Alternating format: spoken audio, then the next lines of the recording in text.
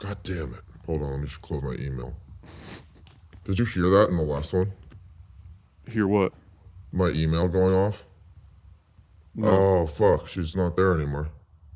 Oh, wait, here she is. You still there? Yeah. All right, here we go. Hello. Hello. Woo! Pre-exposed negative. You got man enough to fuck with me. Rub Vaseline on the wound. Scared of the real man. Tell everybody never talk to anyone. Get me brackets. This is how I win. Scared of the real man. Fassbender. You got man enough to fuck with me. I have this kind of scrappy DIY New York filmmaking mentality that we just don't see enough of anymore. This is a film. I'm a straight up slut. I'm freaky as hell when I'm in that shit. So you what's got man up? enough to fuck with me. Grain. You can't last 2 minutes in my world. Experimental film. Yo. I'm sorry, what'd you say? I said that was dope. Everyone, Alex Lee Moyer, director of TFW, No GF. Welcome. Welcome to the pod, Alex. Thank you. Thank you for having me. Is this what episode? Is this?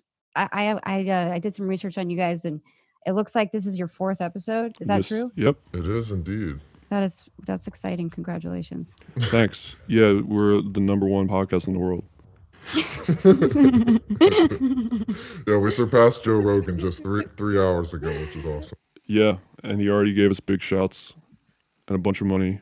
Yeah, the Elon Musk episode. That's how it works. This is the big money business right here. Exactly.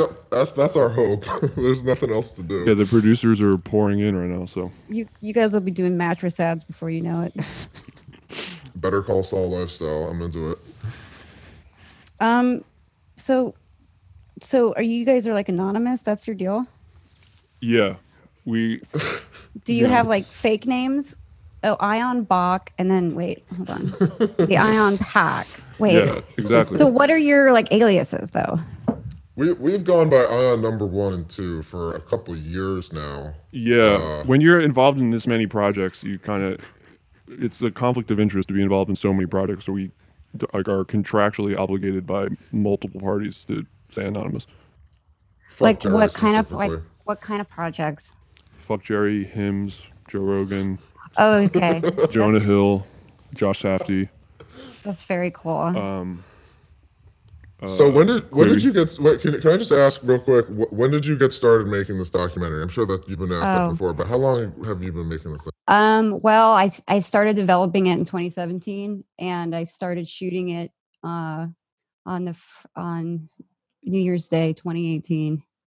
And yeah, that's pretty much it. But there was a lot of development kind of that happened. I mean, development, quote unquote, basically just like shit posting and just being like on like Irony Twitter for like, a number of months, but I wasn't really thinking about it like so much as development then, but then it kind of, now it seems like, yeah, that was definitely development. Right. Like, how were you like active in the incel community, or were you were kind of like a silent observer for a while? And how long were you doing it before you decided to make it?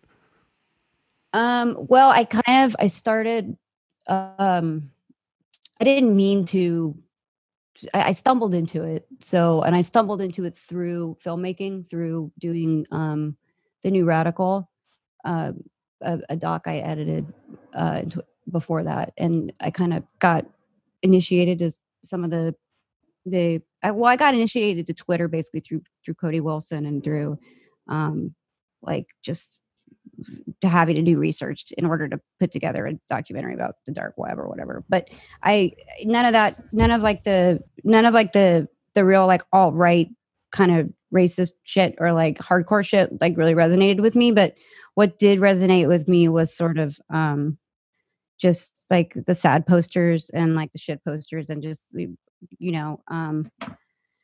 just sort of, irony Twitter in general. Right. I was curious about that, like kind of shying away from maybe some of the more extreme. Like I was like, where does Sam Hyde play into all of this? I wanted to ask you about that. Well, I mean, you have to ask him.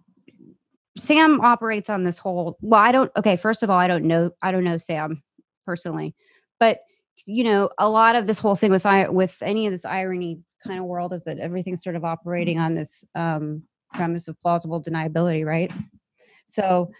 I don't know. I mean, some people might have it's like you can choose to be offended by Sam Hyde, or you can also kind of plausibly say that there's not a problem with Sam Hyde and that he's just he's just tapped into something that, I've said historically, like, I appreciate Sam Hyde, like, as like a, objectively. He's not really my thing because I'm not like a belligerent, like 25-year-old male.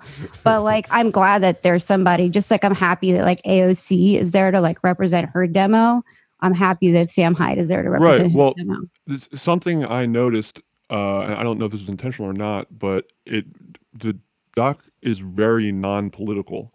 And in fact, kind of the only references to like alt-right and politics I really remember from it were kind of coming from the media, and were kind of seemed like that was a media narrative that was kind of put onto it. I mean, obviously a lot of people in the community were alt-right, but it seemed to, what I got from the doc was that was less prevalent in kind of the incel culture, if you will, than it was made out to be. Well, it's just, there's just so many worlds, right? And like there's definitely for sure people that I talked to and that I considered putting into the film who might have been seen as like more radical or more toxic or more political. I just personally wanted to work with people who I liked and who I felt like I had a rapport with. So while it seems like I've largely left myself out of the film is still sort of traveling through the lens of sort of the relationships that I developed with these individuals. And I'm not saying that those individuals represent everybody. It's like there's a huge Venn diagram basically of like that whole world. And like, yeah, there's the alt-right, which to me, like nobody's really saying that or calling themselves that who's cool, right? Like, yeah, totally. Even if, I mean, it's really passe, and kind of like anytime the media takes something and like creates a name for it, they basically like make it uncool. And in some ways, like I've made this, I mean, hopefully I'm making the word incel uncool, because I never really thought that it would really, I mean, it's such a nebulous term and there's just so many, yeah. But yeah, I could have made it more fucked up if that's the question. Do you have a favorite person in the film? Yeah. Oh, I would never. Yeah, I figured. I like the cowboy guy. I like them all in different ways for different reasons. Like it's like totally. People in your life, right? It's like, I think that comes through that you like and kind of had a relationship with these kids, even though you're not in it, which is.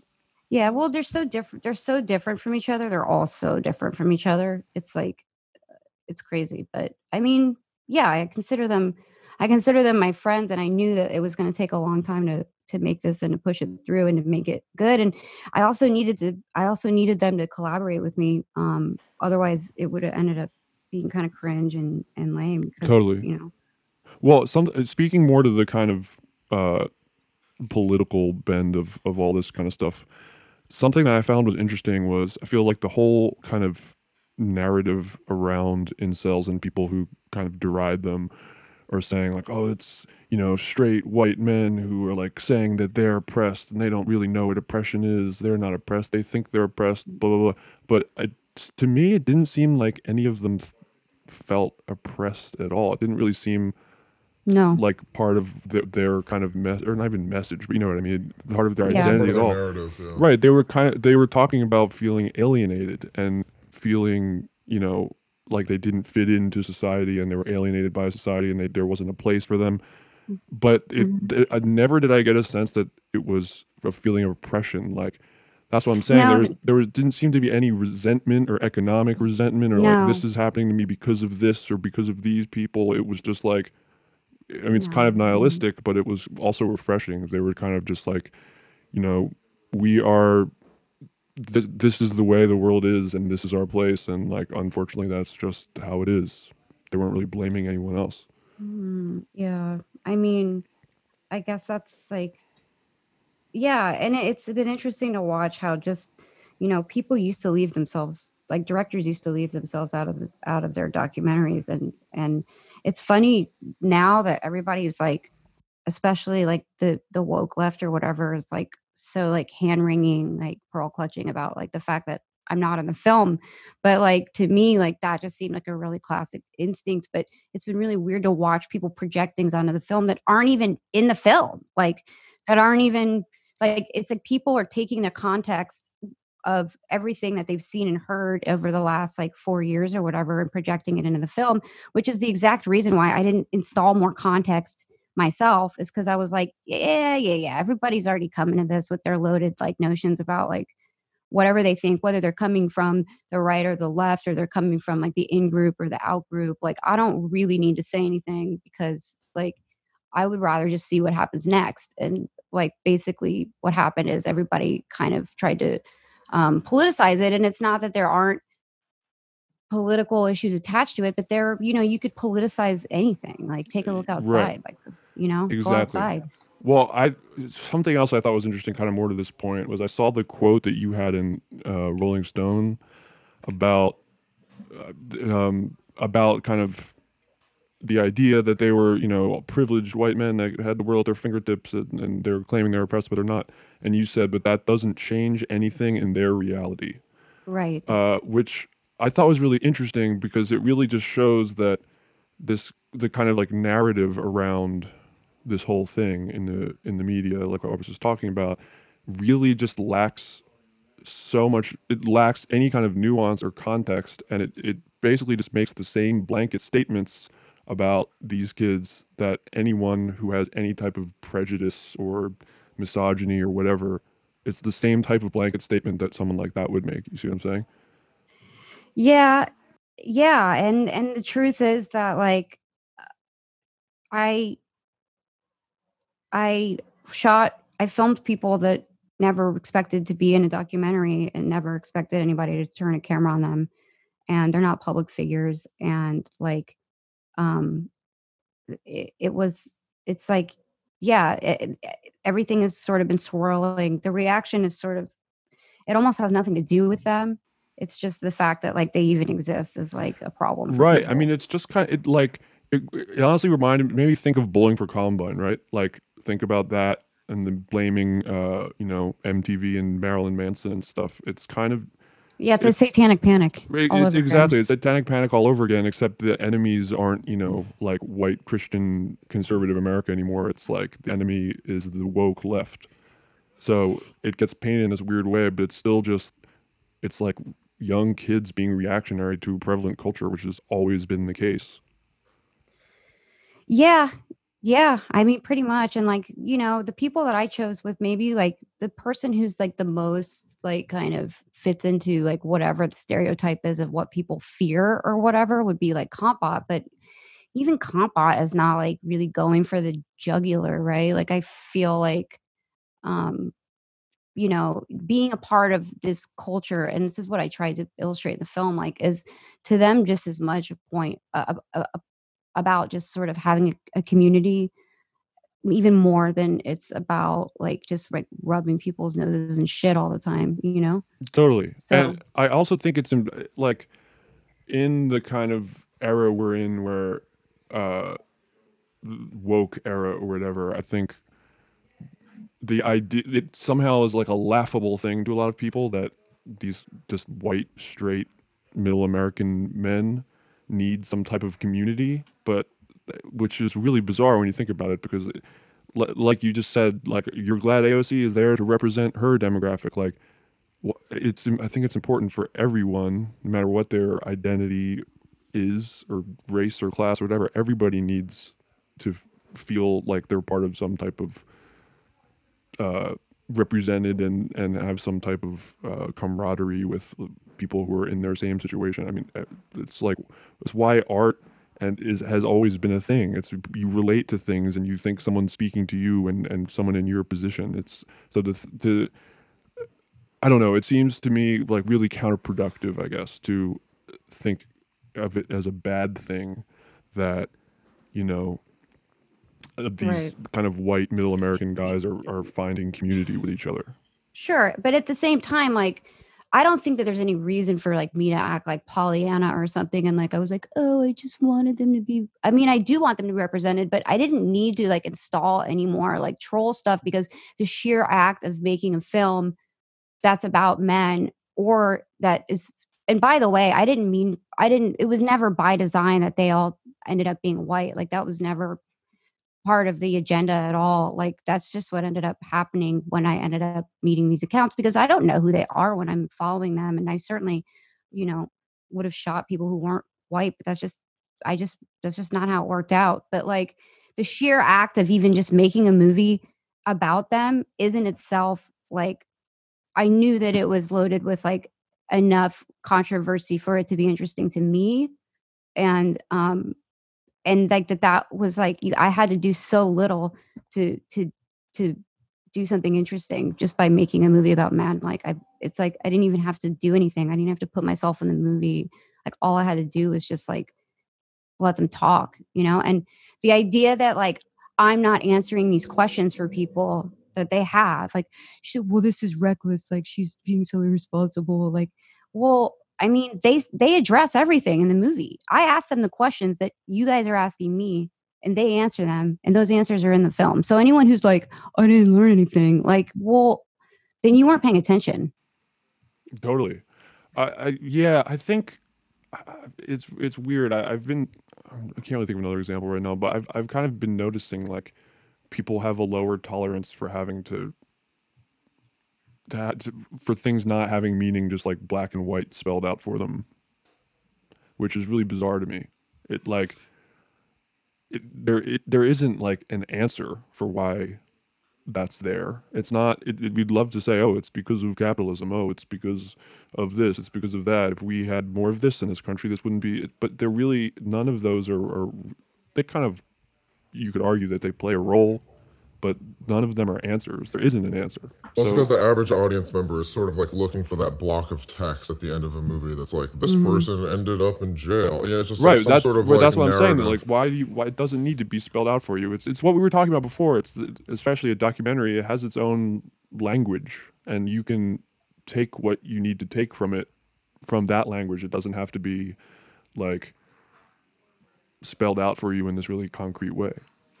Well, yeah. And I mean that, you know, I just wanted to make something that felt like real life, right? Like I wanted you to feel like you were in the room with them.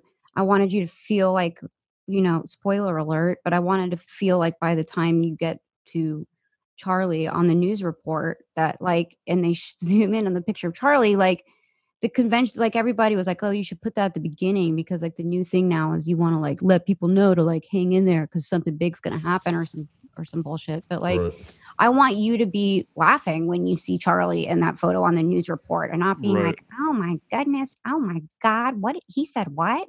It's like, to me, like that's the real glee of it, is taking people and making them identify with people that they wouldn't otherwise identify with. It sets him up really fairly, you know. It doesn't set him up it doesn't set him up as an enemy. It doesn't set him up like overly sympathetic. You just get to know him. And then when this happens, you're just seeing it happen to him. It's not like this perspective of it wasn't forced on you. Yeah, and it's not. I mean, it's not okay for him to like do what he did. But like, totally. If you had all the context of like how it happened and everything, and like where he was at, and like, you know, those tweets were very old that he made that he got in trouble for. And my whole issue with that whole thing that went down with him was, well, if you guys thought he was so dangerous, why didn't you do something sooner? Like, why did you wait till the day before the Joker came out to like do something about it? Like, why? Because like the news wanted there to be a mass shooting, like the media did. Well, I mean, even when done, this is pretty bleak, but even when done for noble causes, I think people taking down other people there's still just this weird kind of animalistic like joy in seeing someone else being taken down, even if it's for like a good reason. You know what I mean? Oh God. Well, now more than ever, right? Right. I mean, this is like a. Oh, yeah. sorry. Go ahead. No, you go ahead.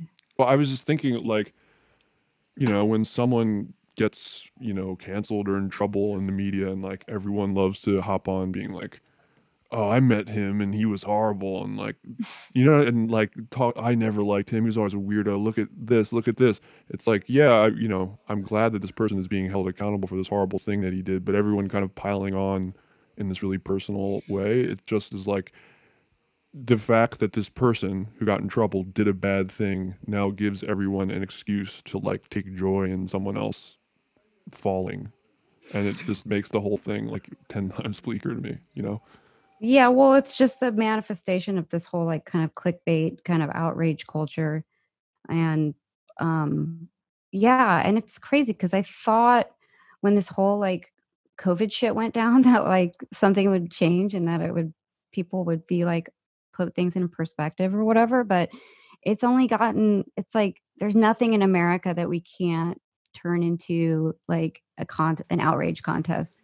Yep. And like for people like them, they're just fucking totally burnt out on it. And like they just like they've been so kind of psychologically sort of beaten down by sometimes like their real life circumstances, but also just from the sheer like feedback that they're receiving from like the general public that like it's like they don't have any skin in the game, you know? And when people don't have any skin in the game or any stake in society, like that's like when things start to kind of get dicey because you can say like, oh, fuck them, like they don't, you know, these, you know, cisgendered white males. Well, you mean you have people that are basically dropping out. I mean, they dropped out of school, they dropped out of society, but they're still really smart and they're still like, especially the people in my film, like I consider them to be artists and I consider them to be, you know, useful. And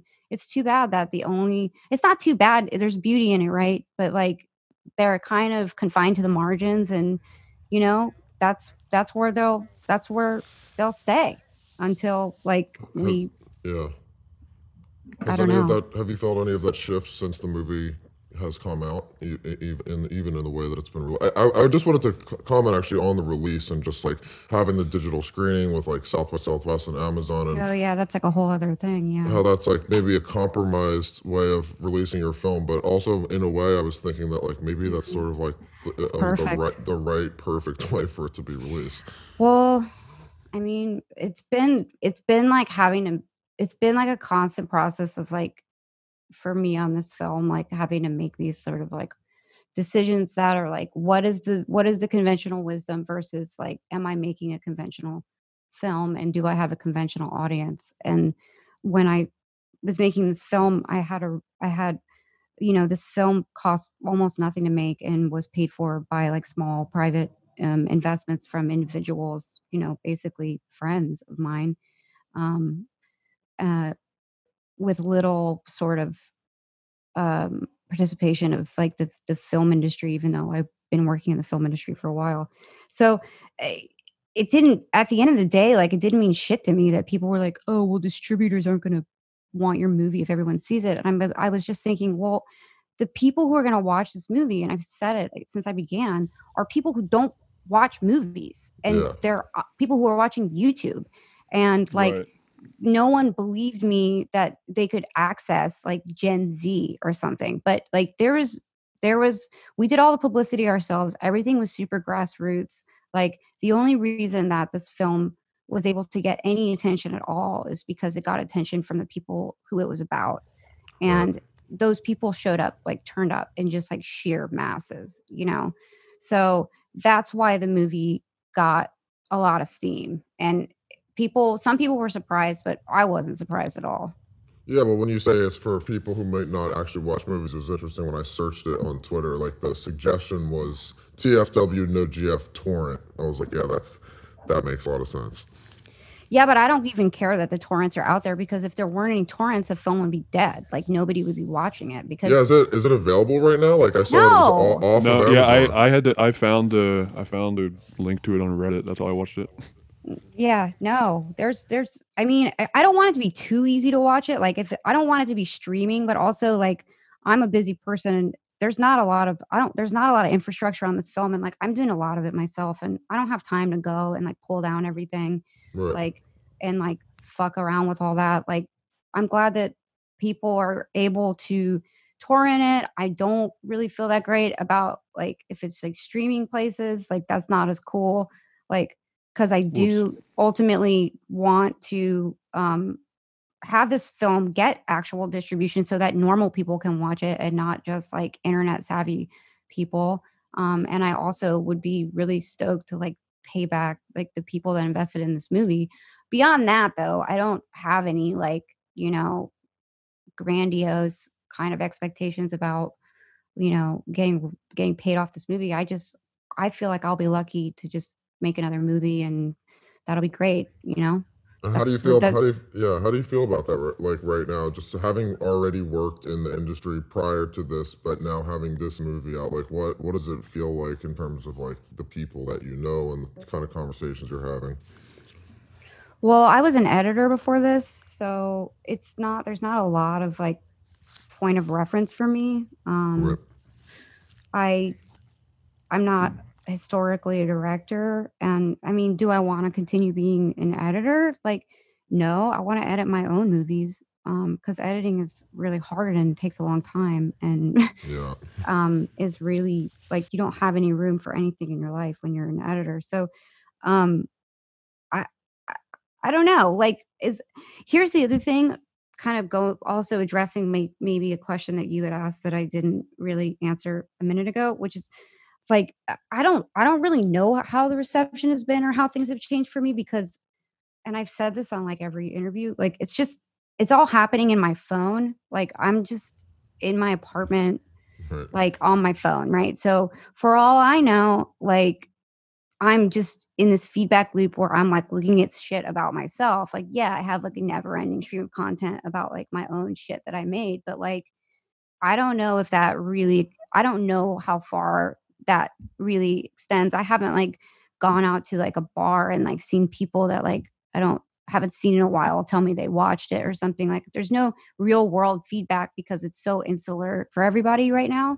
Right. So, I mean, it seems like people like it. I mean, like definitely a lot of people have reached out to me that I never thought I'd fucking talk to before. So that was weird. But like, Speaking of which, we saw Billy Corgan. Yeah, that was post my about- next quote. Yeah, how did Corgan get involved? He's not involved. He's just like, Or not, well, interested. I actually met him. I met him out with friends here because he's sort of like, I mean, he's sort of a base dude, as it turns out. And I'm not going to tell you, I'm not going to mention who I met. I'm not going to mention who I met him through because like, I don't want to like blow up anybody's spot, but like, he's just cool. I don't know. He's cool. I met him in person though, and talked to him for a long time. And of course I grew up in the 90s. So like, I'm not like, I have a lot of, I had a lot of questions for him. Like when I met him, but he's an unusual person. I mean, but the popular idea about Billy Corgan is that he's gone crazy somehow. And like, I'm here to say like, he's not gone crazy at all. And he's like totally, he's totally fucking cool. And like, totally like, but he called me right when this all started. He wrote me and said, I want to talk to you about the film. So I've had a bunch of sort of like weird, random, like reach outs about the film. He was one of the first ones, and he just wanted to talk. He just called, and people just have called me and they just want to talk about it. Yeah. I actually think it makes, oh yeah, go for it. I was just going to say, who are the other reach outs? Are you allowed to say? I guess I'm allowed to say, but with the caveat of like, I'm not working with like, so Jonah Hill called me. That was cool. He Zoom called me. Big shots. And he was super cool. I was like, it was super. He just was really nice, and yeah, Billy Corgan called me. I These think I are mean, our that's people. pretty much yeah. that's pretty much it. Like, I mean, I've also, you know, like people are interested in the film, but they don't. I can't tell what's going on, kind of in terms of like whether I'm like going to be canceled or not. Like, I know I had a couple of screenings lined up with like maybe some people that like you guys are connected to, not connected to, but that you would know of, from your sort of, because you guys are like New York film dudes, right? Yep. Okay. The biggest in the game. The biggest in the game. But like people like I had an event at Rhizome that got kind of, you know, canceled Yeah. out of the blue. Like there's definitely the problematic entities that are attached to, or quote unquote problematic entities attached to my film, you know, like Cody Wilson. But like I don't care about any of that. Like I just had to get the movie done. So Totally. and I don't, me personally, like I'm not like I'm not like a right wing person, and I'm not like a left wing person. I'm just like a genuinely like curious person that isn't afraid of other people's thoughts and ideas, and whether or not I disagree with them necessarily. But people have been pretty cautious. So I don't know what the future of the film is or how I'm being perceived really at all, because it's all happening. It's not happening with me in the room, and it's sort of behind the scenes. But I can tell you that um, we're working on distribution for the film, but I don't really know what's going to happen yet. And it's sort of like we're in like a holding pattern, basically. Right. Well, Well, yeah, I did the idea of like people like Corgan kind of spreading it and being, you know, advocates for it is really cool to me, because he was like, you know, a king of alienation. You know, he was like the voice for alienated youth. So it makes total sense to me that he would want to be or be a champion of this. Yeah, but that's not his angle at all, because he's actually super alpha. He's also like, Yes, he I mean, Definitely. that's one thing about him that I didn't realize, that was when it flew in the face of everything that I remember from growing up. Because when I was perceiving him as like, when I was like in high school and stuff, like I always thought like, you know, that he was this small, sensitive, kind of wispy person, but he's not really that way at all. And actually, I would say No, he's like a that wrestling guy. No? he's definitely more on like the Jordan Peterson tip Yeah. than he is on like the sad boy, like, oh, that was me No, tip. Because no, well, yeah, well, I mean, he was, he's a Chad. yeah, he was is never a woe Chad, is and me. He was like, he inspired betas to be alphas. well, his life was crazy, and I didn't really know that much about it until he was telling me about it. But he's sort of a no excuses, no bullshit person. Like, he really identifies with, I think that he, in his life, he's seen a lot of people obviously sort of like fall by the wayside, or like die of drug overdoses, or kill themselves, Yeah. or like growing up in the SARS community, or like in the zeitgeist of like the 90s, and the atmosphere of being, you know, I mean, like it's really crazy how he turned out.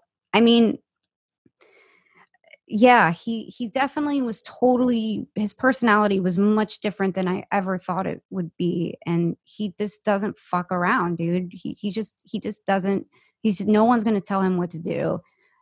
I think the person, yeah, he's almost sort of like got like a weird, like, well, I don't want to say it, but he reminds me a little bit of like Vincent Gallo or something. Yes. Yeah, in his definitely. in his energy of like, but not as like, but Vincent Gallo is, to me, like, seems like the kind of person you couldn't really like ever get close to or something, because he's like No. such a dick or whatever. But like I respect it. Like that's cool. Like he's Vincent Gallo, whatever.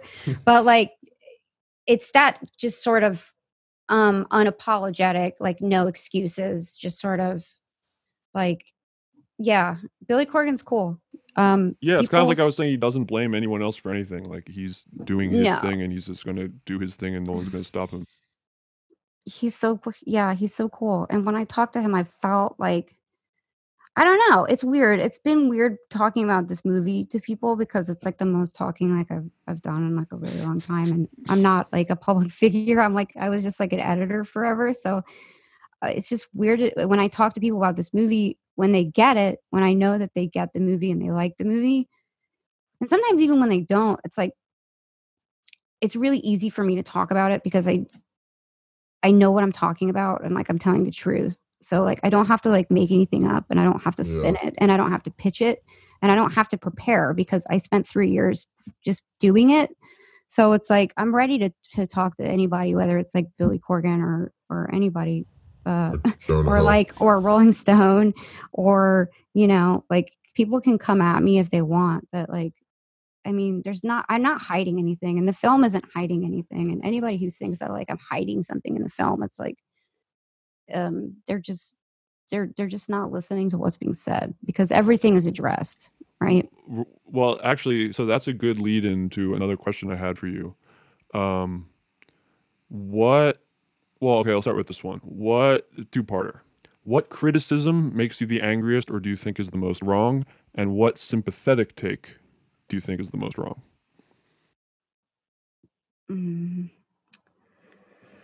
Well,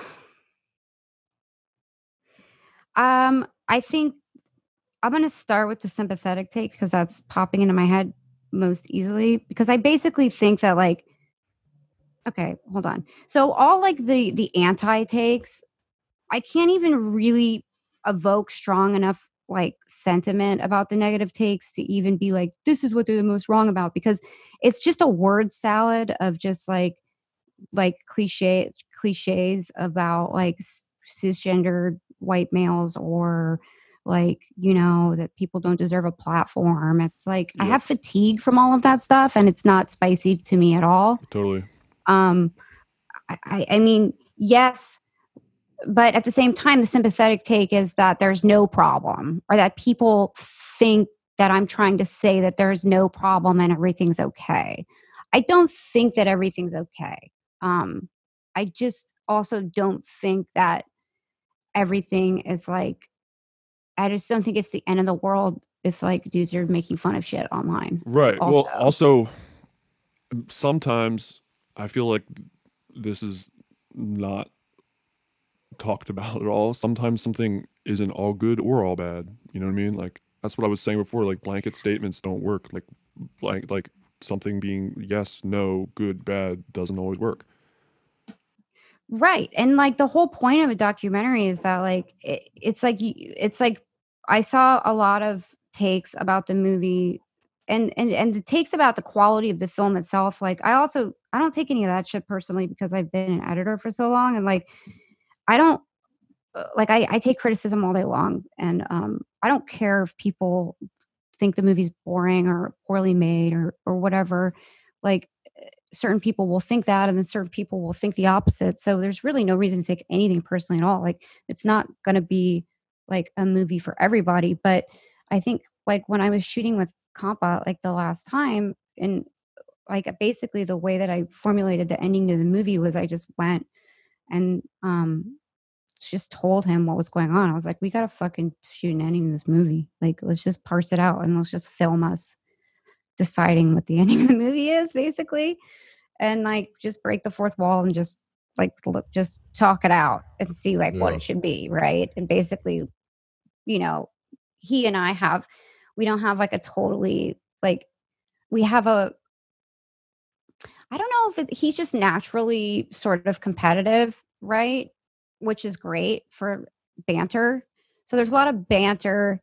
And like he doesn't necessarily think that I'm like my hypothesis, like my thesis for the film is right or whatever. But he did say that like, a documentary film, this exists. So the fact that it even exists gives it a right to be in like a film. And so if people watch it and they're like, nothing happened in this film, it's just like dudes talking. Well, it has a right to exist because it's real. And like you don't see a lot of shit that's just like totally real. Like this is like the you're real documenting shit. it. You're not there to prove anything. Yeah, I'm documenting it. It's a documentary. Exactly. So, that's that's the only take. The take is like, it was interesting to me. It was interesting enough for me to do it and push through it. And, you know, with a really small network of support for a really for not a really long time, but like long when you don't have any money. So like, you know, we did it. I did it because it was interesting to me and it was worth doing because I enjoyed it. So Yeah, no one could, yeah.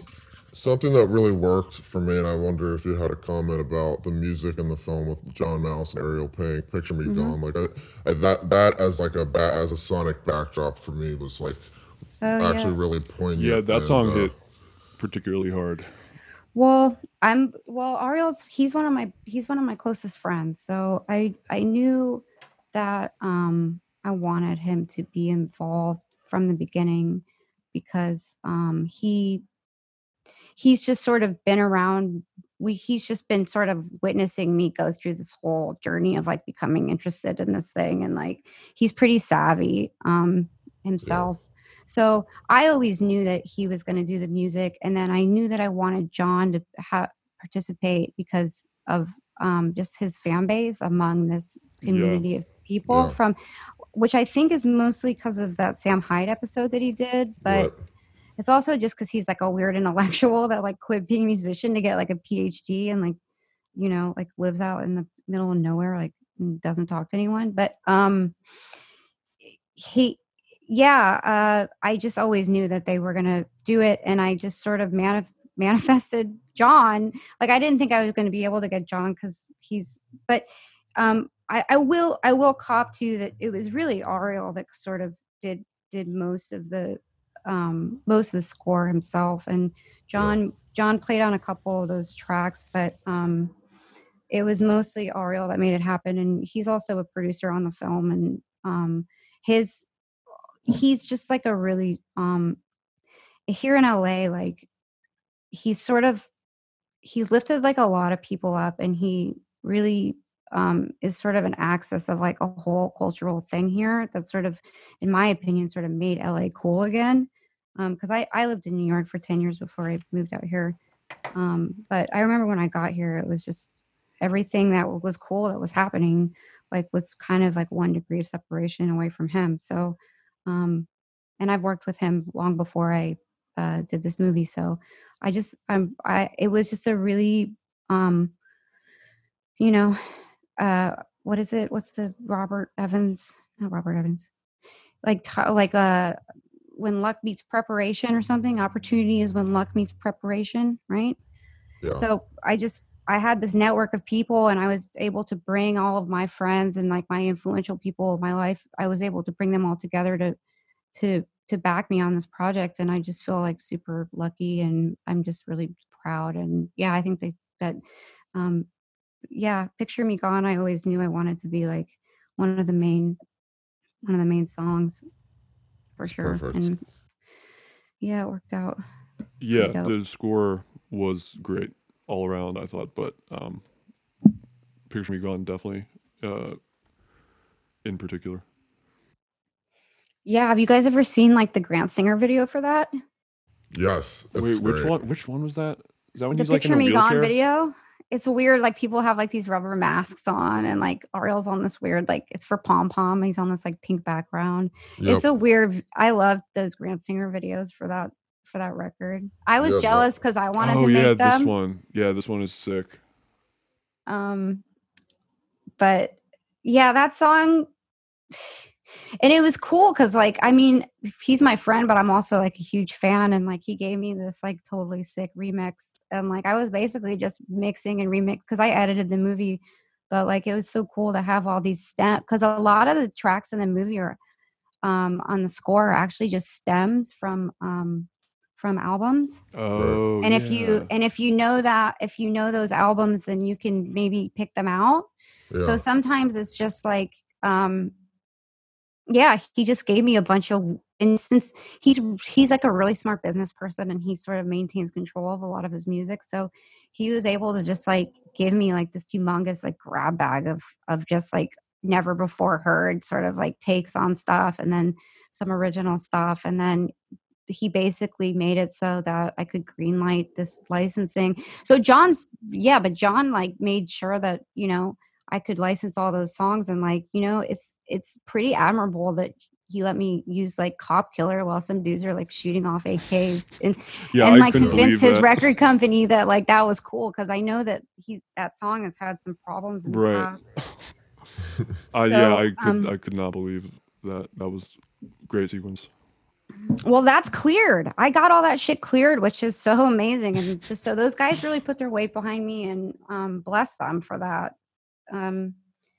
But yeah, I couldn't believe it. I couldn't believe that I was able to clear that song for that scene. I was like, oh, this is fucking like, I mean, when we got accepted to South by, before it got canceled, I didn't have, like I said, like I didn't really do this the right way. It was pretty cobbled together, and I didn't like get like festival clearance for any of the songs in the movie, because like I just didn't think of it, because like I just never did that before. Like I just am so Right. used to temping in music, and then like somebody else just deals with clearance, and I didn't have a music supervisor until it had to go on Amazon. And then they were like, well, you can't show this movie on Amazon unless you get all of the music cleared for the whole movie. And then like the festivals, the streaming was going to happen in 2 weeks. So it's different if you're showing something in South by to like 100 people in a room versus on Amazon. So I basically got this music supervisor, Tiffany Anders, hey, and she got all this music cleared for me in like 2 weeks. And it was like, I mean, every like hipster like musician person I know that like wants to, they're like, oh, I should be a music supervisor, but they don't know what goes into that. Like that shit's crazy. Yeah. It's a whole job. There's a lot of red tape, man. I Yeah. mean, I can't believe we got it done on time, but we did, and people gave me. I was so afraid that people weren't gonna, because it's not just John and Ariel. Like there's other tracks. There's like some indie artists in there, and there's some, you know, I basically just used whatever I wanted, and then managed to get like 90% of it cleared. Anyway, That's it's kind of, amazing. maybe it's boring to talk about. No, not at all. Big I think shouts people to like music hearing that supervisors. stuff too. Yeah, big shouts to music supervisors. Huge. Yeah, thank you for your service. Oh, well, okay, going back to my earlier question, you've kind of talked about this, but maybe Yeah. a little more specifically, as specific as you Sure. can be. I have a tendency to kind of meander when I talk. Meander away. That's what podcasts So if do. you want to if I don't really hit on something and you want to like be like, no, but you can ask me again, because maybe I'll hit it the second time. Okay, cool. Well, I just want to talk like what has, in general, what has the kind of Twitter / woke response been? Like, who has been the angriest? You can name None. names. You can be specific.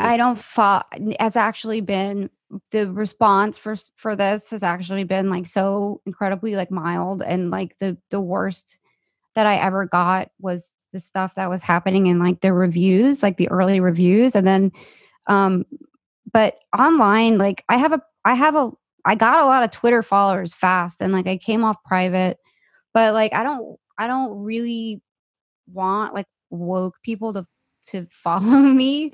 I mean, it's fine if but I don't really want to, unlike the people in my film, I don't want to interface with like hostility that much. I'm not afraid of it. Like I said, like the truth is on my side, I feel like. So I feel pretty self-assured in that, but like I don't want to become like the spokesperson for this group of people. Like Right. there's like that doesn't make any sense. And I mean, they've already done me like a huge favor by letting me like appropriate their subculture as like a total outsider, and like not like hanging me from like the highest tree, you know. Like I was more concerned always with how I was going to be perceived by the people who the film was about than the woke people or like the mainstream people, because their response was so predictable to me. So Right. and ultimately just not really that harmful, because it wasn't really based in any like real like substance or conversation. But I was more concerned, yeah, with just making sure that like the online people, like that they didn't like come for me. And Well, for the most how part, they has their were response been? Like, how has incels response been to it? Okay. Well, first of all, I don't. This is like the thing that is like the sticking point. It's like, is the movie even like about like incels? Like, I don't think that like incel shit. I think we're calling it incel culture because we don't have a different word to call it, but it's Right. not what it is No, at all. totally.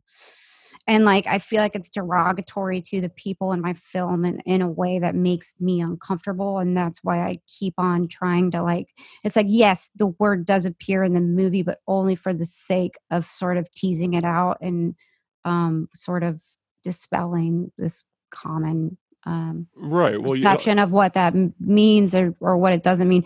But I've had like a mostly super positive response from that community. Like, of course there are like a few people here and there, but it's not as bad now as it was before the movie came out and when they expected it to be like a feminist like take or something. right.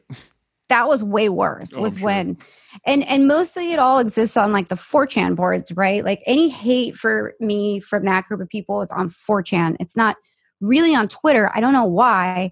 Maybe I'm just not, maybe my DMs aren't open and that's why I don't know. But like my DMs were open for a while and like I didn't get anything. Like I get a lot of letters from guys that say that they really appreciate the movie and that it felt really therapeutic to them and that, it really was meaningful to them. And that's what I get more than anything else. And like, yeah, people throw shade at me, but that's just the nature of the beast, right? And like, for me, it's like I did a little bit of black magic. It's like they say, like, if I was tampering. You don't make a movie about troll culture and like not get trolled at all. Like Totally. that's just not going to happen. And like that was never. I always knew that there was going to be some fallout, but the fallout actually, I just feel like really. I can't believe how positive it's been, and I'm just really grateful for everybody that's sort of let it slide. Totally. Well, Honestly, I feel like the lack of politics in it is probably pretty well appreciated. I think that makes it resonate way more. It's more about just relating to these kids and not thinking of them as a type of person or this part of this. They're alt-right, they're part of this, they're part of that. It's just kind of about, we're going to follow these kids around and right. maybe you'll relate to them more than you think. Well, the other misnomer is that everybody in the film is right wing, right? Totally, So yeah. if I have to talk about like what the take is that I most disagree with, it's just the sheer assumption that they're all right wing. Now, I'm not going to say they're all not right wing, but I think it almost sort of goes beyond right politics. That's what I'm saying. Yeah, totally. And like, but definitely like there are people who, if when pressed, would definitely identify as like left or something. Like definitely Viddy, and Charles probably, but especially Viddy's a little bit more political than I gave him credit for in the movie. But again, it wasn't really that political of a movie, so I didn't. But like, he's like more, I tried to get one of each kind of guy, right? So I got the sort of like conservative, like bodybuilder, like right-wing guy. And then I got like the sort of philosophy troll compot / influencer figure who serves as sort of the narrator of the film. Also, the Grecian chorus of the film, so that I didn't have to have any experts or anything like that.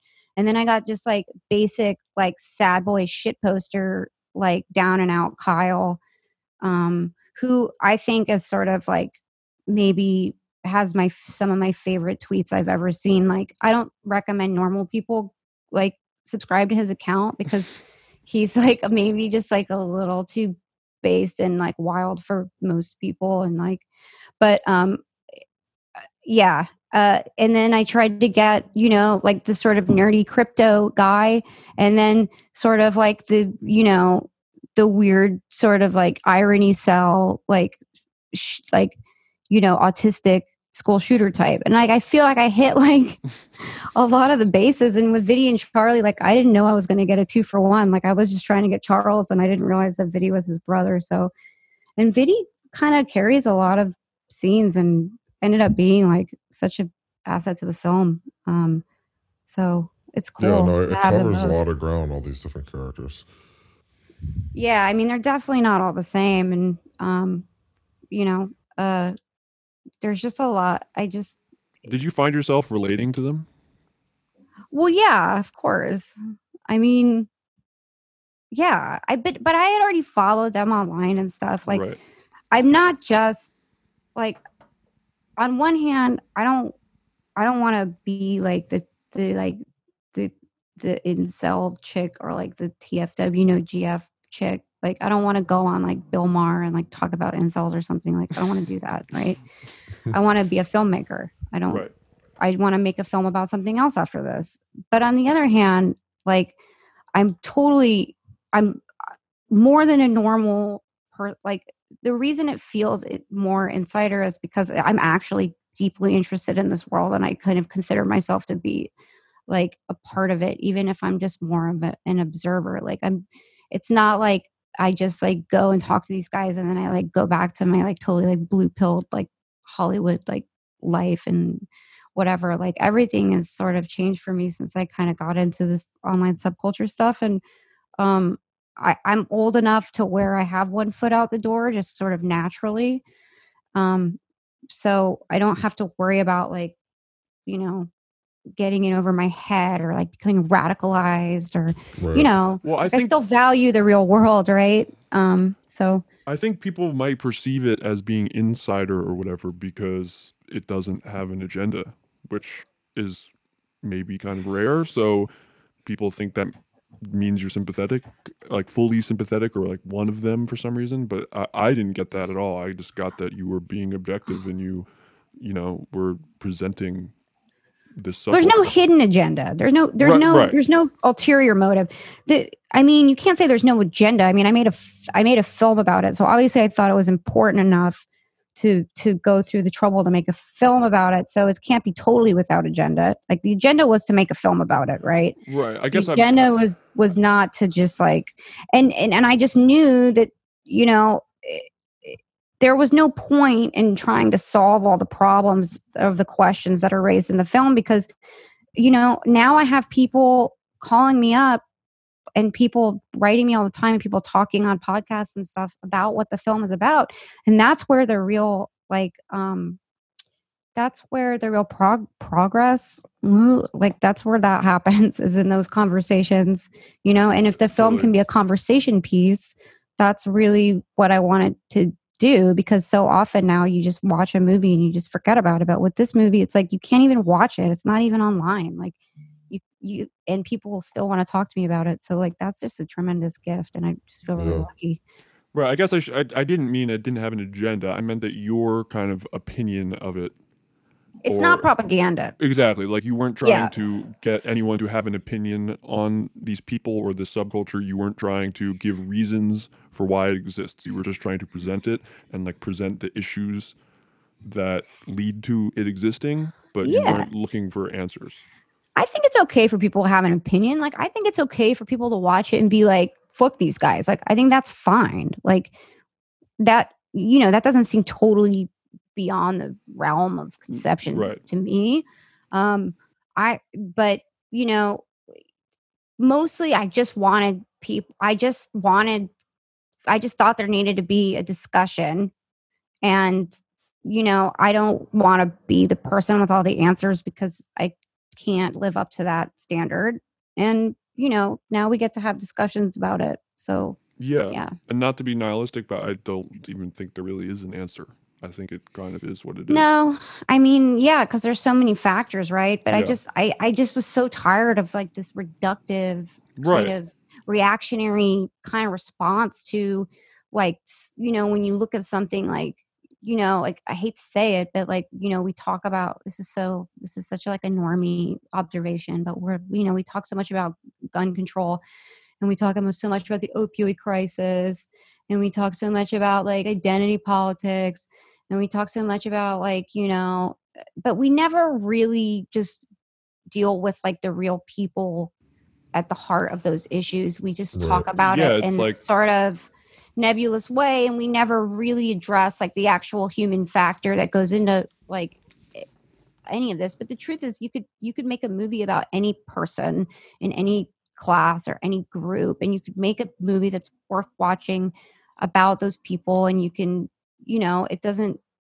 it's like, it Yeah, has well, value within itself. I think people get like theory poisoned, and you can like read political and theory and sociology, whatever, and start to kind of think you're connecting dots as why different circumstances lead to different subcultures, and there's probably some truth to some of it, but it's like not that easy. Those work as thought exercises, but they like they don't exist in reality. They completely What's it got to do with the price miss of the bacon? nuance. Right. Nothing. Nothing. So it's like, that's what people are missing now in this in sort of this online era, is that like, I always just say, like, if you like, I don't know how this connects. This might sound like random, but I always think of like, if your car breaks down on the side of the road and like you have like a flat tire, or like your car, something happens, you don't care who fucking comes and like picks you up and like helps you. You're just like grateful for like the person that stopped. Like these person to person interactions are getting like lost, and these people are just like becoming like faceless kind of entities, when really, like, we're all kind of a lot more similar than we know. And that's probably a theme that I want to carry into anything that I do in the future. Because I feel like that is just, we get lost in these sort of talking points and these sort of like, Right. I think that the film absolutely succeeds in kind of bringing that across. I think it absolutely succeeds in making you realize that you might have more in common with these people you claim to, or you think are bad eggs for whatever reason, than you realize. And ironically, that's a very left-wing idea. well, yeah. And honestly, if this was the 90s or something, this would be considered a left-wing film, right? Absolutely. Yeah. Like, I mean, this is sort of, it's not the classical liberal, because that means something totally different. But like, it's like, I feel like liberals have like really lost their way when it comes to a lot of these issues about compassion and about empathy. That's almost totally being lost from the conversation. And I think it's too bad, because I think there's a lot of homeless sort of liberals right now. And sometimes they get grouped in with sort of like darker elements. Like, I myself know that, like, I have had so many events canceled from this film just because people just assume that like I'm some like bootlicking, like right wing, like woman hating, like. It's also weird because I wonder how many people who would cancel something that you're involved with actually care, or they're just worried about their own perception. Well, that's the thing. They're not even worried about their own perception. They're worried about how other people will perceive them. So it's almost like totally removed from the people who are actually having the conversation. And it's like, especially like when I couldn't really get enough support for this, but I could get just enough support to keep it going.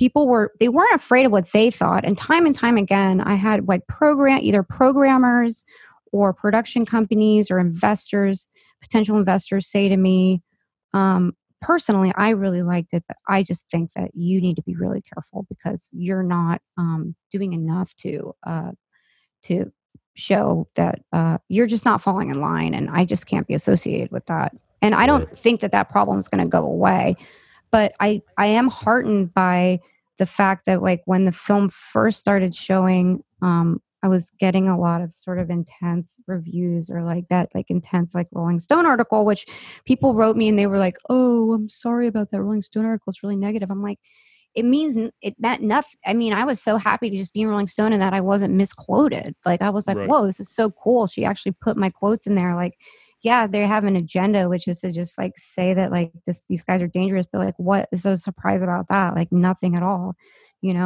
So I don't expect that to change, but I do know that, by the end of our run, we have that amazing like Peter DeBruge review that was really thoughtful that came out. And then after that, after the movie had gone offline, the National Review which is I guess is conservative, but it's more like neocon. It's not like edgy or anything. Like they wrote a really thoughtful review too, and like the reviews just started getting more positive as people sort of became comfortable with the idea that it was okay to like it. Like I just think that everybody jumped to the assumption that they just had to reject it because it wasn't okay to like it, and that if they didn't fucking tear it down, then they were going to get in trouble. And like, it didn't matter if they liked me personally or if they even liked the film. What mattered was like that they needed to like toe the line. But you know, in retrospect, like, you know, that was like a really boring choice for them. But I think that the kind of sort of like this sort of gleeful like troll side of me that identifies with these people is sort of like really feels really validated by the positive response I've gotten to the film after everybody told me that like this couldn't be made and it couldn't come out, and that I was, you know, going to be canceled, and you know, I might still get canceled, but you know, but it's people would be really grasping at straws, I think. I mean, what did you do wrong? Like, try to get more people to relate to each other and have sympathy for each other. You know what I mean? Like, why is that something that you have to like worry about now? Like, oh, you might like mess your career up if, you know, too many people, if you make people have sympathy for each other. It's because really they think bizarre. it's a dog, because they think it's a dog whistle. Right. They think it's a dog whistle. Like, and like, I'm not gonna like. It's a movie about troll culture, and part of trolling is like, where's, you know, it's like in the movie, where does the irony and insincerity begin, right? Like there were guys in the subculture or whatever that watched this movie that thought that the whole movie was just a troll. Like people, they thought I was just fucking around. Like they're like, really, like we're gonna make like normies feel sorry for us. Like that's like what the movie's about. Like really, but like, you know, you can kind of choose your own adventure with that. But yeah, they think it's a dog whistle. They think, oh, this girl's just pretending like she feels sorry for these people. And also, I don't feel sorry for them. I know, and it's like people are like, well, you're showing them sympathy. Don't you think that's a problem? I said, no, I'm showing them empathy, and the difference between sympathy and empathy is that empathy, you're meeting somebody as an equal, and sympathy, you think that they're beneath you. And I don't think that these guys are beneath me. Like, I think that they're fucking geniuses. Right. Yeah, I think they're cool. That's like kind of what I was saying at the beginning. Like people saying, oh, they're not oppressed. They think they're oppressed. It's not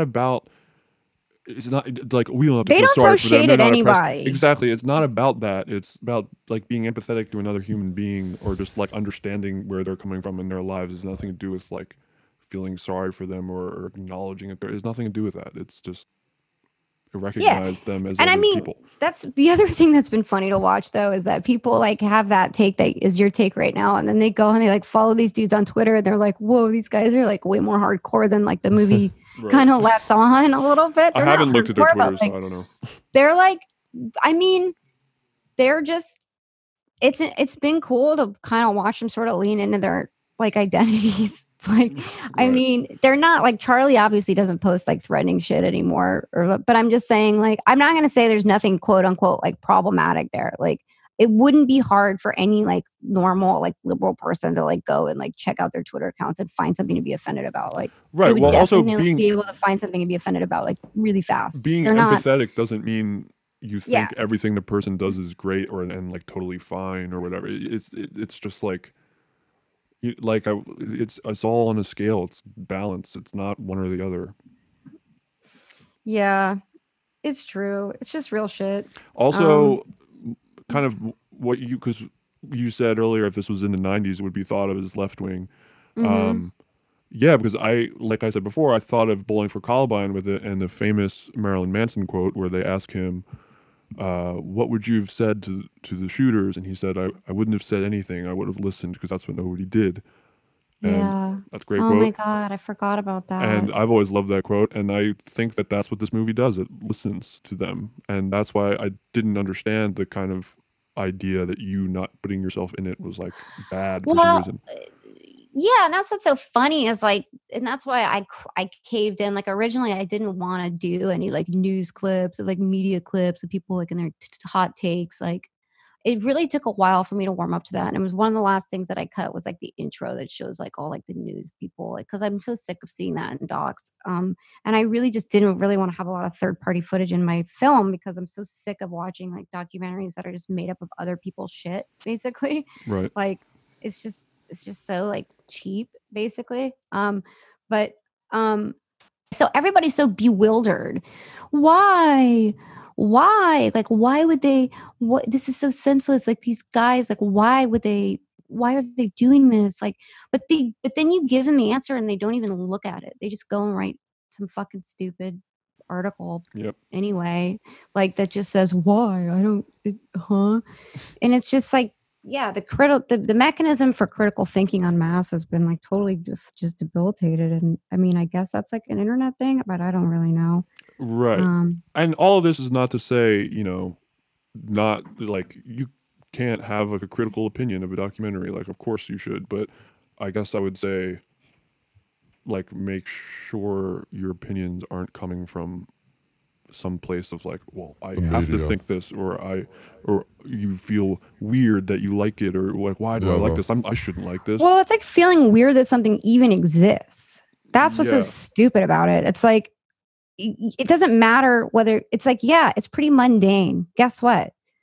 It's pretty like people that are like, oh, the movie, it's boring, it's mundane. And I'm like, good. I'm glad you think it's fucking mundane because like real life is kind of mundane and actually like it's the opposite of whatever like bullshit like narrative you're forming. It's actually just about people that like just feel like fucking alienated. And here it is. Here, look, all these questions you've been asking, here's the answers. Sorry I couldn't give it to you in like a 2-second long soundbite, but like that's your problem, not mine. Right. Yeah. I had 2 questions for you just about like the future. One being, are there other, because you seem to be interested in documentaries that do focus on people, and if there was a type of person or some sort of subject in the future that you kind of have your eye on outside of this world. I have some ideas. I'm trying to think about like for me, I've always sort of been interested in kind of like outsider art and outsider stuff, always my whole life. And now it's become, and then I just managed to finally like stick the landing with something. But I want to do narrative stuff too. Like I have some ideas I want to develop. I feel like with any kind of capital or like mandate I have from doing this film, just from if it succeeds and somehow I'm able to like do something like higher profile or like more ambitious, I would probably want to make like maybe like a bio about somebody famous or something, like I don't know, like Elon Musk or something. Yeah. Not and is there a movie? Not that I should spill my ideas, but I'm sure other people have like tried. I mean, I just would like to use it to kind of do something that I couldn't do before, right? But in some ways, I'll never be able to do something like this again because it was so. It was really hard. I mean, it was really fraught, and it was really personal, and it was really hard work, and it was sort of a lot of the time it was me alone, and of course a lot of people came out of the woodwork sort of as the film picked up steam and lent their support to this, which is like so incredible. But I think maybe I know I can make another good movie, but I don't know if I can ever make another movie that is like as like just pure, like a lot of blood went into this movie, right? And it's been hard for like the people in the movie.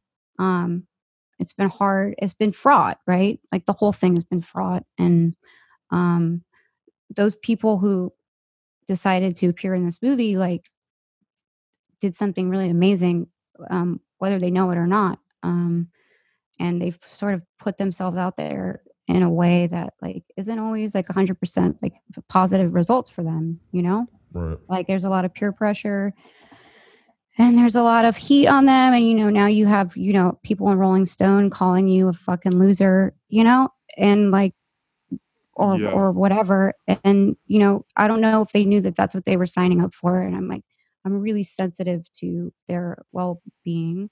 Well, actually, so yeah, because I had asked about what the kind of their like subculture on the internet, what their reaction was, but how was everyone in the film's reaction? Like, do you think they all are happy with it? Well, they like the movie, but I mean, these are young people who aren't, I mean, they're used to having sort of anonymous attention, but you know, at the beginning of this movie, we weren't even going to show people's faces. Like that's why I shot Kyle. It's so weird. Like the first time I shot him Right. was because like we weren't really going to show people. And then it started to, then we got comfortable, but like, you know, they feel pretty fucking vulnerable, Yeah. you know, and they're young and it's, you know, and also they're not like getting like big payouts. And also like we had this whole plan. I was going to bring them all to South by Southwest and we were going to party and they were all going to get to meet each other. And like so many things just like never happened. Yeah. And now they're just in a movie on fucking Amazon and like everybody They're still on the internet. I don't know what their DMs are like. Like, I don't know, like nothing in their real world has changed. It's sort of like with how things are for me. Like, it's just, they've just got way more followers now. And they just, you know, they're worried about like their parents and shit, like seeing the movie. Like, I mean, that's sort of where they're at. So, I mean, I don't know. I think the only way I could have made this movie was as an unknown filmmaker because, and, you know, it, I hope that I can do something that's as good in a different way. But this movie was like if it was sort of like a lot of things coalesced at once to make it possible. And I don't know if all those things could fall in a line like that again. But well, I think it's interesting that you operate from a background of being like an editor, and I think you being an editor obviously comes across in directing this movie and editing it yourself. I was curious if there were like editors or filmmakers or documentarians that you kind of fuck with that kind of influenced you here, you know, be it Frederick Wiseman or some sort of somebody who's really focused on editing. And I was wondering, like, did you have like a ton of footage that you were editing down from and that sort of shit? No, actually, I'm shooting sort of as an editor, and I mean, not a lot of like the B-roll for this movie, we used almost all of it. Like, I mean, I was really sort of, there was a lot of editing in camera. Like I also shot during every shoot, right? I had like a legit camera crew person for the whole second half of production. I had one other crew member, but I was always like B cam or whatever. But very little actually. There's a whole other movie in here, obviously, based on the interviews like that I could have put together. Right. But compared with other movies I've done, there's less footage in this film than almost any other film ever. And when I took this film to my colorist, whose name is Luke Cahill, he also did Tangerine, the Sean Baker movie. Yeah. Oh yeah. And he's like super badass. I kind of chose him because of that movie. They tell you how many shots are in the movie, and there's 900 shots in this movie, which is the same as about what's in an Alfred Hitchcock movie. And he said that's considered the ideal amount of shots for a film, and most films these days have about 3,000, 4,000 shots. This film only had 900 shots in it. So individual cuts, basically. So that was pretty cool to learn that little nerdy fact. But yeah. I'm actually not like a big like film nerd. Like I absorb a lot of pop culture, and obviously there are like documentarians who I was pretty influenced by for this movie, like Penelope Spheris, or because Decline of Western Civilization was a big inspiration, and you know, Harmony Korine's always been an inspiration for me, and you know, like Terry Zwigoff, or what was another reference for this? Streetwise was a big reference for this.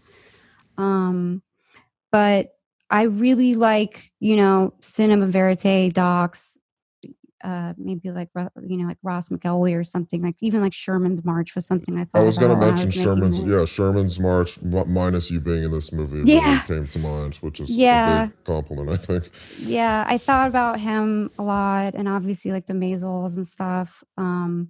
But in terms of just like editing influences more, like I really like the Bob Fosse movies and sort of like taking editing like really seriously and like making it like, like really just kind of letting your freak flag fly, which wasn't always great for me as like an editor professionally, because people, really didn't always want you to have your own flavor. Like you kind of need to like get in with the director, and for me it was Adam Balalo that I worked with a lot. But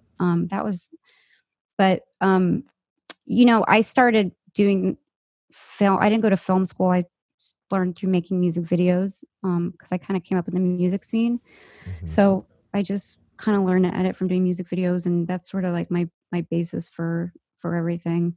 But yeah, I kind of, this is really fucked up too. I kind of like when I'm making something and when I'm like working on a project, I actually try to like expose myself to like as little outside material as possible. Not just because I'm like trying to like do some stupid process thing, but just because I can't look at a screen anymore. Yeah. So especially when I'm like heavy duty editing, like I can't watch things. Like I have to like listen to podcasts and stuff. But I think that like a lot of what I did on this movie was sort of done in a vacuum of just not watching other documentaries at all. And not like people would send me stuff about like incels or like internet culture, and like I didn't look at any of it. I just try to do everything like in a vacuum of what I was experiencing and like what I thought was interesting, and just like not really be like, because you have to assemble these influences in order to like sell your movie. But if I hadn't have had to like go through that process of thinking like, oh, well, what movie is this like, and like trying to like put my finger on that, I might not have ever like done it, like, because I just really just try to like follow my gut and kind of do my own thing and cultivate my own vibe. And Yeah, I got that sense in this movie. And It's a very Ion sentiment.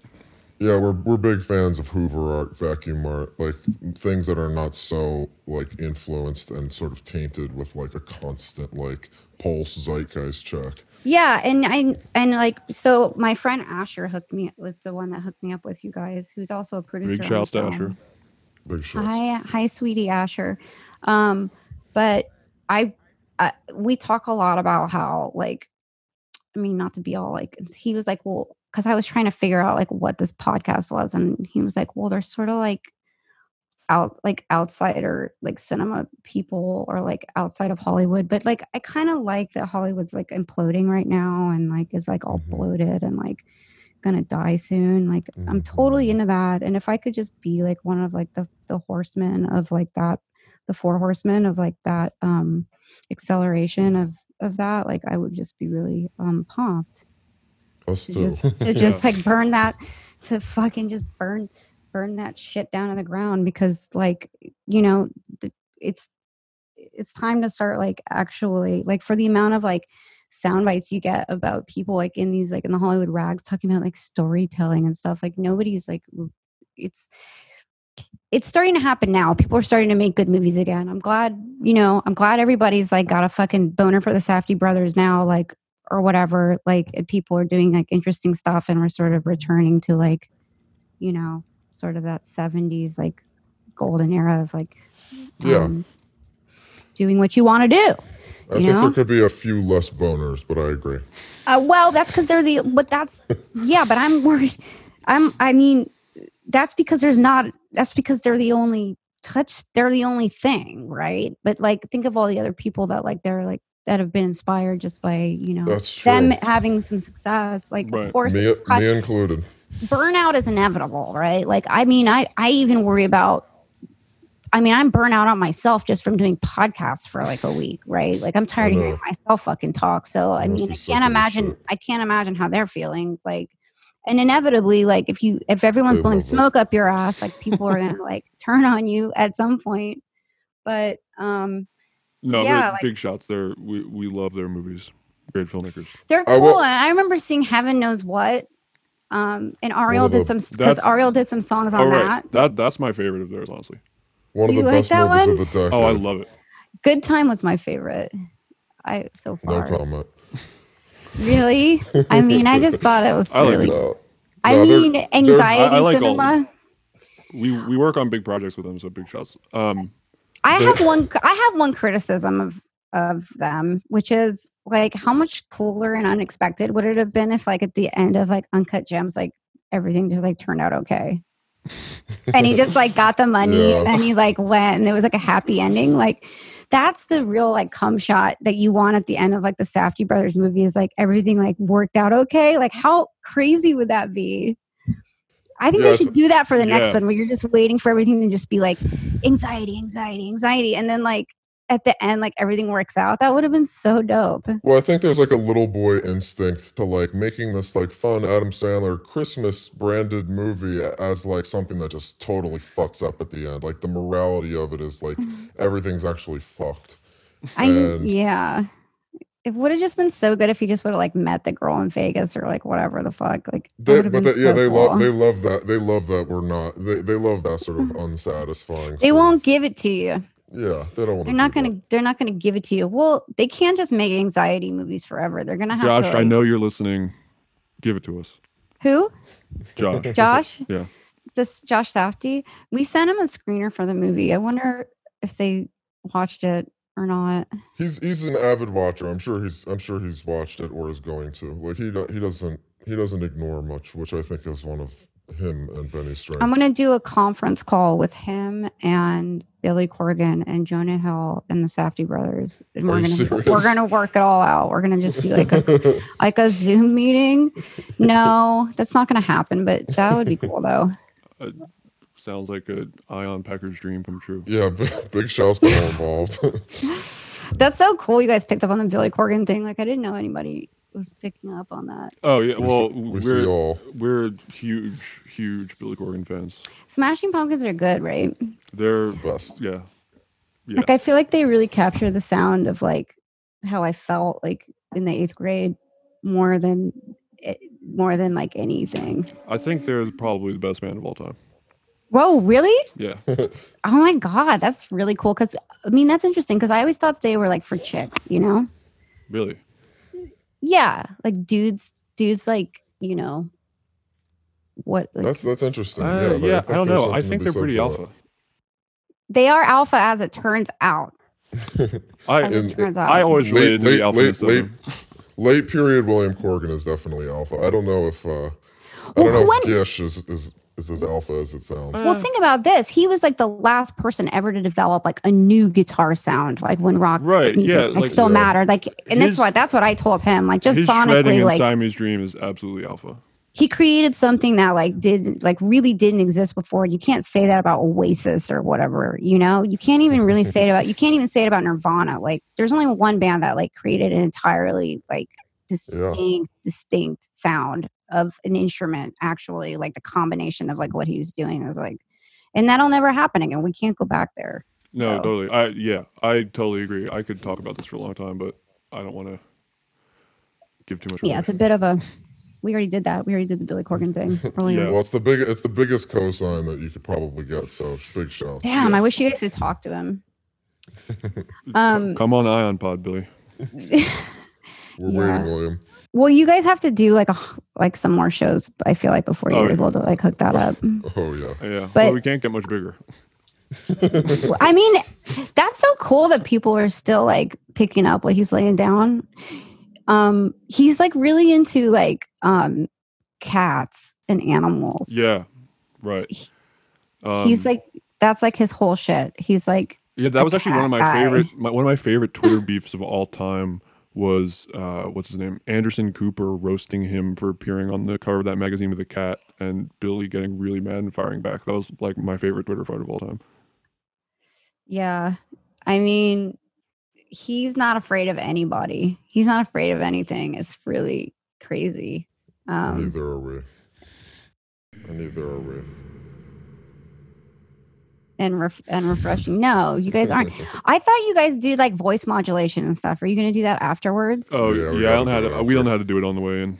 Because that was like that was like when I put on your show yesterday to like do my research. I was like, that's fucking cool. Yeah. That Yeah, but you get happens the later. raw treatment here, which is sort of the insider bit. That's great. You guys should definitely stick with that. I mean, does anyone else do that? Thanks. No one really does what we do. I We're haven't kind of heard it trailblazers. before. We're, That to me we're is like the really Smashing impressive. Pumpkins of Instagram. Yeah. It's our own guitar So sound. that's your our own whole deal. Like you guys are like an Instagram thing. I'm still working out what your deal is. your guess is as good as ours. It's all encompassing. So did you guys just start? Is this okay? I mean, are we too late in the podcast for me to ask you guys questions? No, Yeah, go for it. we can just cut it out if it's too revealing, but go for it. Oh, I don't want to ask you any personal questions. So did you guys start doing this when coronavirus hit? Are you guys one of those? No, this has been going on. Oh, you mean the podcast? Yeah. I guess we did, but it actually wasn't because of that. Like, we were talking about doing it for a while, and I was like, he was more keen on it at first. I was like, oh, dude, I don't know what we're gonna say, but we decided to just go for it, I guess, because of coronavirus. Yeah. Well, Although we were kind of talking about we were gonna maybe do it like the week before this all happened, and then this happened, and we just did it. Right. We're like, Sure. now we have to because we can't do anything else. Yeah. Yeah, it's really weird. Like I never until this. It's like all the stuff started happening for me at once with like the movie and like coronavirus, and like all of a sudden like my life just turned into like one like long Zoom meeting and like one long like podcast. So it's been like. Well, maybe it's all. I think weird. maybe people are like listening to podcasts even more than usual, even though that's all anyone listens to. It's like people will actually listen to this whole thing because there's nothing else to do. There's no excuse. Well, my next podcast I'm doing is Last Podcast on the Left. Do you guys listen to that? Oh, I've heard that. It's very normy, but like it's I listened to it. It's one of my favorite. It's one of my favorites. I can't believe that they want to talk to me. But so you guys are, and they're number one on Spotify. So Wow. So you Good guys sign. are getting a scoop right now, for Yeah. sure. Well, thank you for letting us get the scoop. Yeah, I mean, it's just I'm gonna keep talking about this until like I can't do it anymore, and like until I feel like the Safties and like people are like gonna turn on me or something. I'm just gonna keep on doing. I'm just gonna keep on doing podcasts. We haven't turned on them. I will say that like it's refreshing to hear you say like to get sick of talking, because this isn't really a roast, but like I don't think that they really get sick of hearing themselves talk, and I think it's admirable when someone is sick of themselves talking. Well, you have to have to get high on your own supply in order to do that, to push, to make shit happen. Like, I mean, I'm really surprised that I could even pull off doing one film, because I'm not enough of a dick. And like, it's so funny. Like one of the first people to review the movie was like Gavin McGinnis on his like Wow. censor show or whatever. And his whole shit was like, women shouldn't direct movies. And I was like, yeah, I mean, that's annoying, but like he's kind of got a point. Like it's been like really I just don't want to hurt anybody's feelings. Yeah. Right? Like I don't want to hurt anybody's feelings. I don't want to be cringe. I don't want to, and it's like you got to kind of put all that to the side and like get really obsessed and like really in your own shit to make a movie. And I think I temporarily was able to access that space to make the film that I just made. But I don't, yeah, like you do need that space in order to make a movie, and I think that you, the Safties, anybody else who's got a movie worth talking about has that reserve in them to tap into, and I do think it's necessary. So you're definitely right about that. I just think there's a thin line between self-obsession and going into just crawling up your own ass too much. Yeah. I mean, it's hard because like the bigger you get, the more you're surrounded by people that are just telling you that like your shit doesn't stink, like gassing you up. Right. And that's like what I worry about. Like I don't ever want to like I don't ever want to like lose. It's inevitable, right? That No, you're definitely in the clear. I don't want to lose touch with like shit that's actually important. Like I don't want to like become like totally like cringe and blue pilled like in Hollywood, like get successful or something, because then I'm gonna make crappy movies. Exactly. But I also want money. So we'll see what happens with that. Just tap in without drinking it. What's the shit that Oh man, I was gonna make a joke. People I can't say remember. drink the Kool-Aid, but it actually wasn't Kool-Aid that they drank at Yeah, Jonestown. it was Flavor Aid. I read it about was that Flavor recently. Aid. Well, we But talk no, about what? getting lost in the sauce a lot. Lost in the sauce. I like that. Yeah, We're like I we- say that- we high talk- on your own supply is what I like to say. Yeah, we talk a lot about like are we getting too adrenochrome. lost That's in our what own that's what I was sauce? gonna say. Don't drink the adrenochrome. Yeah, like I still hate the sound of my own voice enough, and like I still like can't really like deal with being the center of attention. So hopefully that'll continue to serve me in like a good creative way and not just like, you know, help me like fuck myself out of like, you know, doing more cool shit. But I think I'm gonna do more cool shit. You just wait. I've got some cool shit planned actually. Like you asked me about future projects and I can't really talk about it, but I'm working on something pretty big right now. So Big projects on the way. yeah, and I think Throw I'm up gonna the do hands some. emoji for It's us. gonna be narrative. It's a narrative thing. So Amazing. and Oh. I'm really lucky as a documentary maker to be able to even fucking get somebody to take that leap with me. So we'll see. Yeah. Well, big shouts to you. Yeah, big shouts. Big shouts. Is that your like catchline for your Yeah. show? Yeah, it's actually a Jonah Hill quote from Jimmy Fallon, I believe. Oh my god! Big shouts to Jonah. Big shouts to Jonah. Yeah. Also, maybe I'll take this out. I wanted to get this in and do it publicly on the air. Big shouts to Asher for unfollowing my personal Instagram. Asher, why did he do that? I don't know.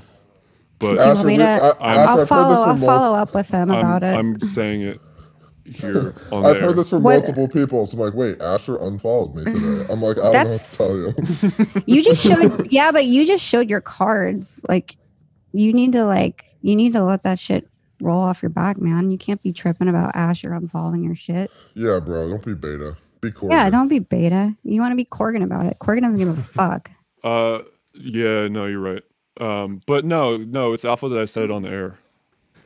It is alpha. And Asher, I'm very disappointed. I mean, I don't know who this person is I'm talking to right now, but I'm disappointed in you. But now I said it right here. Was that like a sample, like morning radio style? Yeah, we usually do You a live waited. that, You but- waited till like 2 hours in to like. Yeah, well, there just Bring them all back. Bring them in now. there wasn't like an opportune time. This is the opportunity as we end the show. Right. Okay, This is how I went.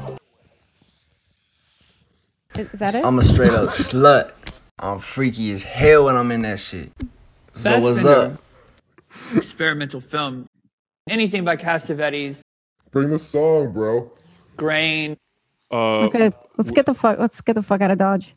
All right. let's get the fuck out of that's here. good. All right. Well, Alex Lee Moyer, thanks so much. Thank you. This You guys was are dope. Thank you. I really Yeah. enjoyed this. Thank you So did so we. much. TFW no GF. It's not out, but It's coming out, guys. it's coming out. Definitely don't torrent the film. Definitely don't torrent the film. Don't torrent the film.